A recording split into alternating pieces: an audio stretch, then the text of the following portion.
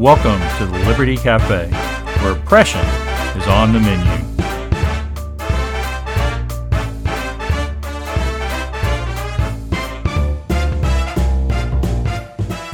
Hi, this is Bill Peacock, and welcome to episode 78 of the Liberty Café. What a blessing it is to have you here with me today, listening in as we talk about, liberty and the fight for liberty here in Texas and really across the world. And it's also a blessing to be a part of the Texas Scorecard Network. Texas Scorecard is the sponsor of the Liberty Café, and we've been working at this for over a year now, and it's been an awesome relationship, and I'm just glad to be a part of that group of men and women who are also engaged in this fight for liberty and bringing – really, although it's not explicitly a part of what Texas Scorecard does, it's still a big part of it, bringing the gospel and the whole counsel of law of God's word to the public domain. So it's great to do that and great to be with you. And so let's get started today. So I recently read a really good article by Gene Veith. Gene is He's a Lutheran evangelical. He's a former cultural editor at World Magazine. He's been a professor for a long, long time, and he's written a lot of very good books. And he was writing about this concept of something that's being talked about as black flight. Right? Well, what is black flight? Well, if you've been around for a while, you certainly heard of white flight. And white flight was this exodus, if you will, of whites from cities, inner cities, even the middle parts of the cities and the edges of the cities out into the suburbs. And that really started in the 60s and on into the 70s and 80s and really has continued to this day. And, of course, everybody was saying bad things about white flight back then because the whites were abandoning the suburbs and the cities and leaving the minorities there to suffer in some ways. The tax base was going out and all these kind of things. It wasn't a good thing from a lot of people's perspective. And nobody really talked about why maybe whites were fleeing the cities. Well, the same thing's kind of going on today, this concept of black flight. I hadn't heard of it before, but it's apparently a big conversation going on in the world, particularly, it seems, in the progressive world, which is kind of surprising that you would see the progressive world in their weighing in against this concept of black flight. So let me just kind of explain to you using a few points that Veith had in his article what black flight really is, and then we'll go into some of the details. So the big piece of this is blacks are leaving inner cities and going elsewhere, right? One example of this is Washington, D.C. So in 1970, more than 71% of the population in Washington, D.C. was black. But according to the 2010 census, that had dropped down to 59, and in the latest census from 2020, that number has dropped to 41. Washington, D.C. is no longer a black majority city. It's radically changed. Chicago, of course, is well known for its violence, unfortunately, in the inner city where blacks mostly live. If you look at the statistics in Chicago, for instance, I can't remember. I just saw this the other day and had it in something I was doing. And I've got it on my computer. I could look it up, but that's okay. We won't do that. Somewhere in the neighborhood, and don't hold me to this, somewhere in the neighborhood of 70% of blacks killed, of people killed in Chicago are black. And that sounds maybe like it's sort of racist, except for the fact that somewhere about the same amount of people, I think it's actually a little bit more, of the people who are doing the killing are black too. Well, it turns out that the blacks may be in Chicago may not be happy with that.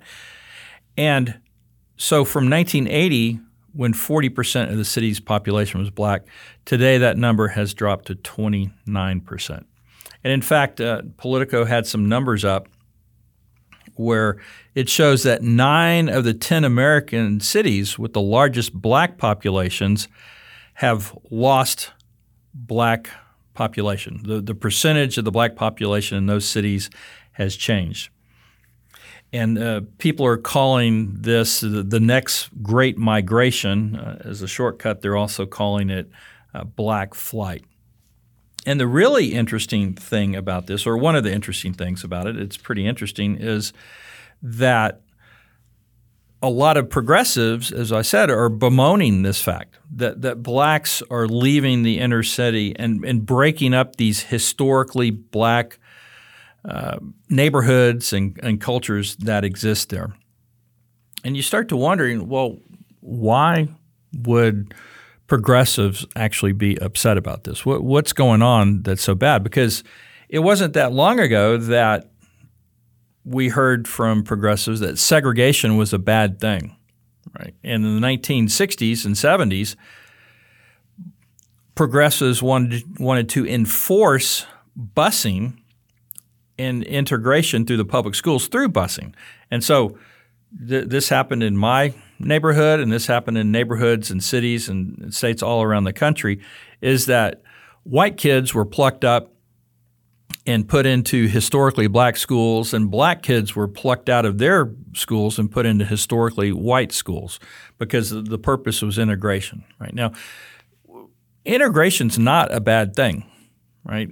And as the gospel of Jesus Christ comes and works in all our hearts, it eliminates the distinctions between Jew and Greek, Jew and Gentile. Well, and that also works across nations and cultures and people. So we would expect to see over time less distinction between people of different races, different skin colors.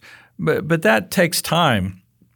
So busing probably wasn't the best way to carry out integration. Nonetheless, integration's a good thing. Segregation, particularly enforced segregation, is not a good thing. So here we have blacks voluntarily participating in this integration. We're no longer having to force people and put them on buses.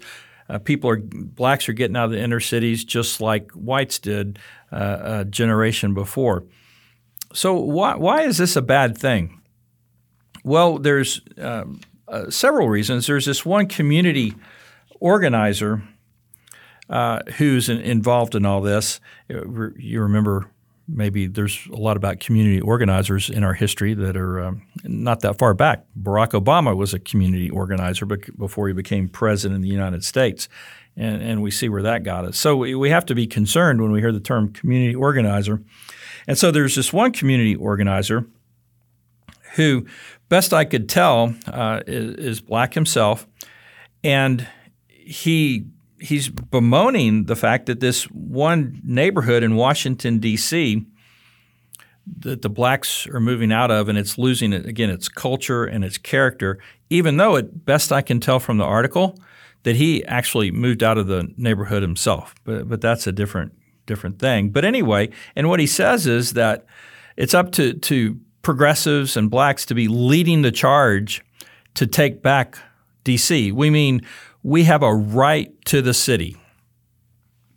Now, do they have a right to the city? Well, no. I mean, if you want to go back and talk about the historical trends, there was a time where there weren't so many blacks living in Washington, D.C., and the blacks that were there often were involved in, not slavery right in D.C., but there because of the slave trade around there. And so going back to history has its problems as well. If you go back to a lot of cities, but prior to this, there weren't up in the north and Detroit and Chicago and those kind of things, there weren't that many blacks living there. And so what happened was that actually, if you go back in history, and Thomas Sowell, great author, he's an economist, and he's black, and he has done a great job of debunking a lot of the things we hear about when it comes to race and racism that is being promoted, largely by a lot of white liberals who seem to be complaining about racism.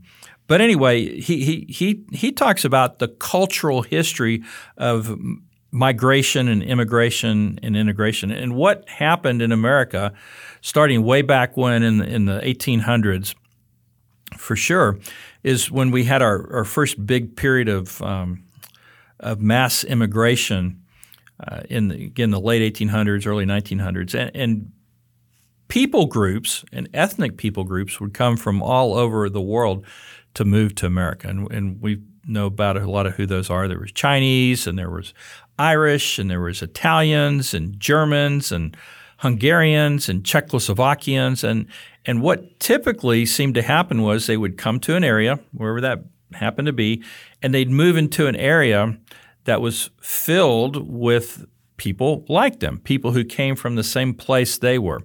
It was not always or even usually a case of skin color, but it was a case of national identity and ethnicity, right? And so you would have these neighborhoods come in, and people come into these neighborhoods, but then something would happen. They would come here not as wealthy and not as prosperous as the people who lived here already, but then something beautiful happened. As they became part of the American culture, became enculturated and adopting the ideals and values of America. In fact, really, they probably came here because they already had a lot of those ideals within them, and they wanted to live them out. They came here and they got prosperous. And when they became prosperous, they moved out of those neighborhoods, the lower income neighborhoods to which they had moved in. And that was a continuing cycle.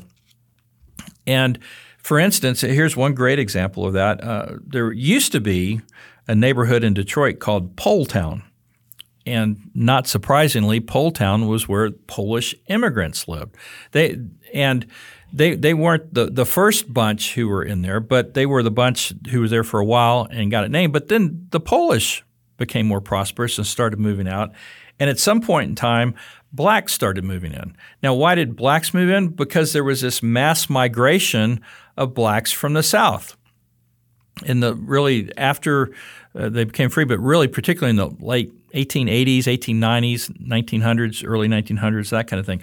Mass migration of blacks from the South looking for greater economic opportunities. So they came in and they moved in this particular instance, they moved into Pole Town.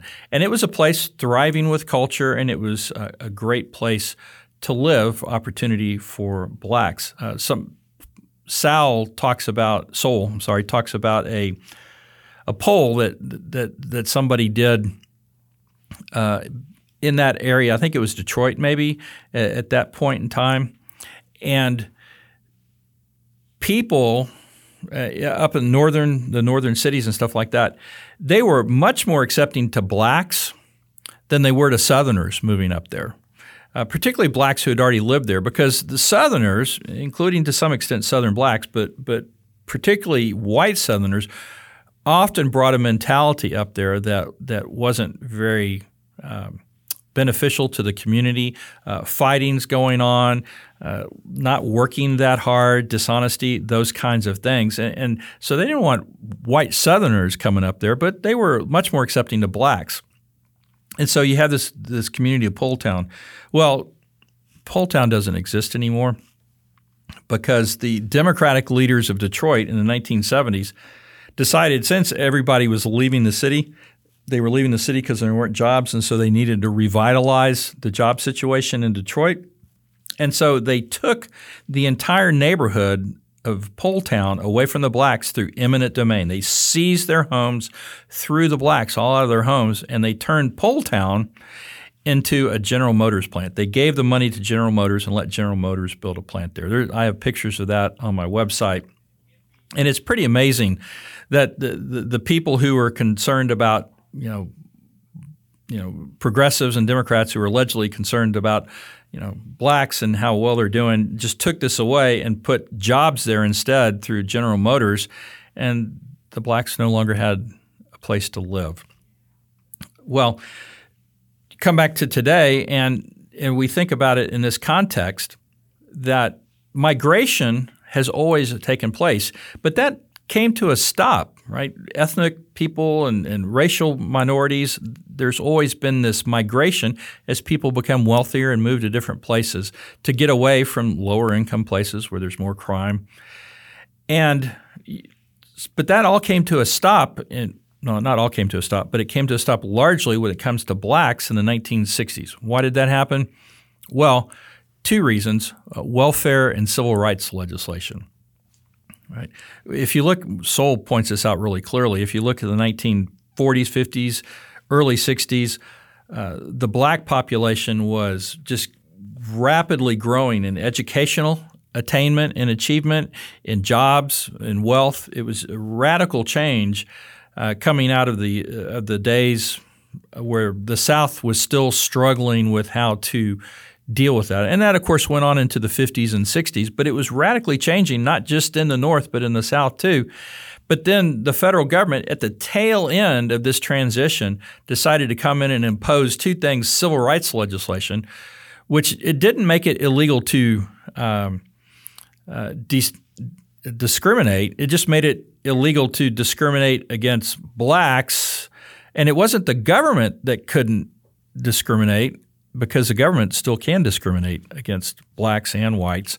It was people, individuals. But the problem in the South wasn't necessarily that people were discriminating. I mean, that was happening, but it was illegal for a person not to discriminate. Lunch counters, buses, those kind of things. Most of those buses were privately run. Lunch counters were all privately run. The government had made it illegal to not discriminate. So rather than the federal government just coming in and saying, governments, you can't enforce discrimination on your people, they sort of got rid of those laws, but not really. But they just told people they can't discriminate. Well, that's an unconstitutional infringement on property rights, and it doesn't really sit well with people. And it just didn't solve the problem. It exacerbated the problem in some ways. And so that's one of the reasons we had to have enforced busing, those kind of things. And then the other thing, of course, they did was welfare, which basically created 2 generations or so of impoverished blacks stuck in what is known as a permanent underclass.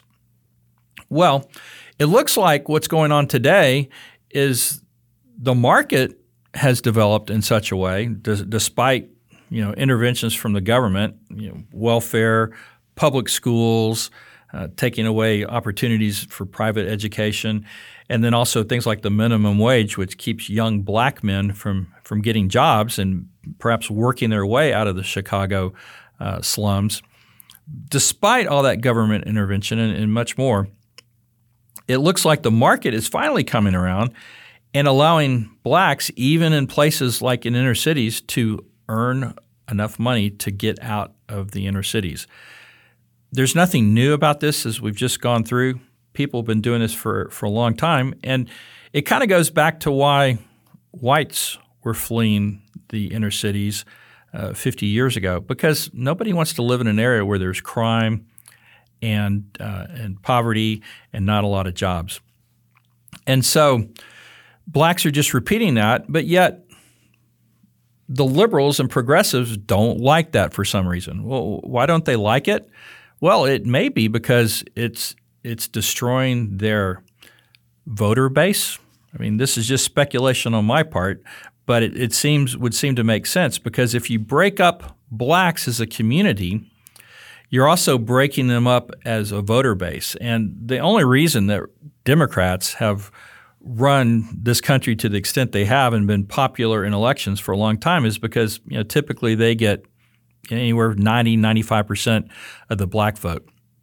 And if that starts to fall apart as blacks come out and start working and start becoming entrepreneurs, well, not that they haven't before, but en masse, and start seeing, wow, life is very different out here in the suburbs, wherever they're moving, and maybe these policies that some people would say have been keeping us blacks on the farm or the plantation for all these years, maybe they aren't so good for us or for other people as well.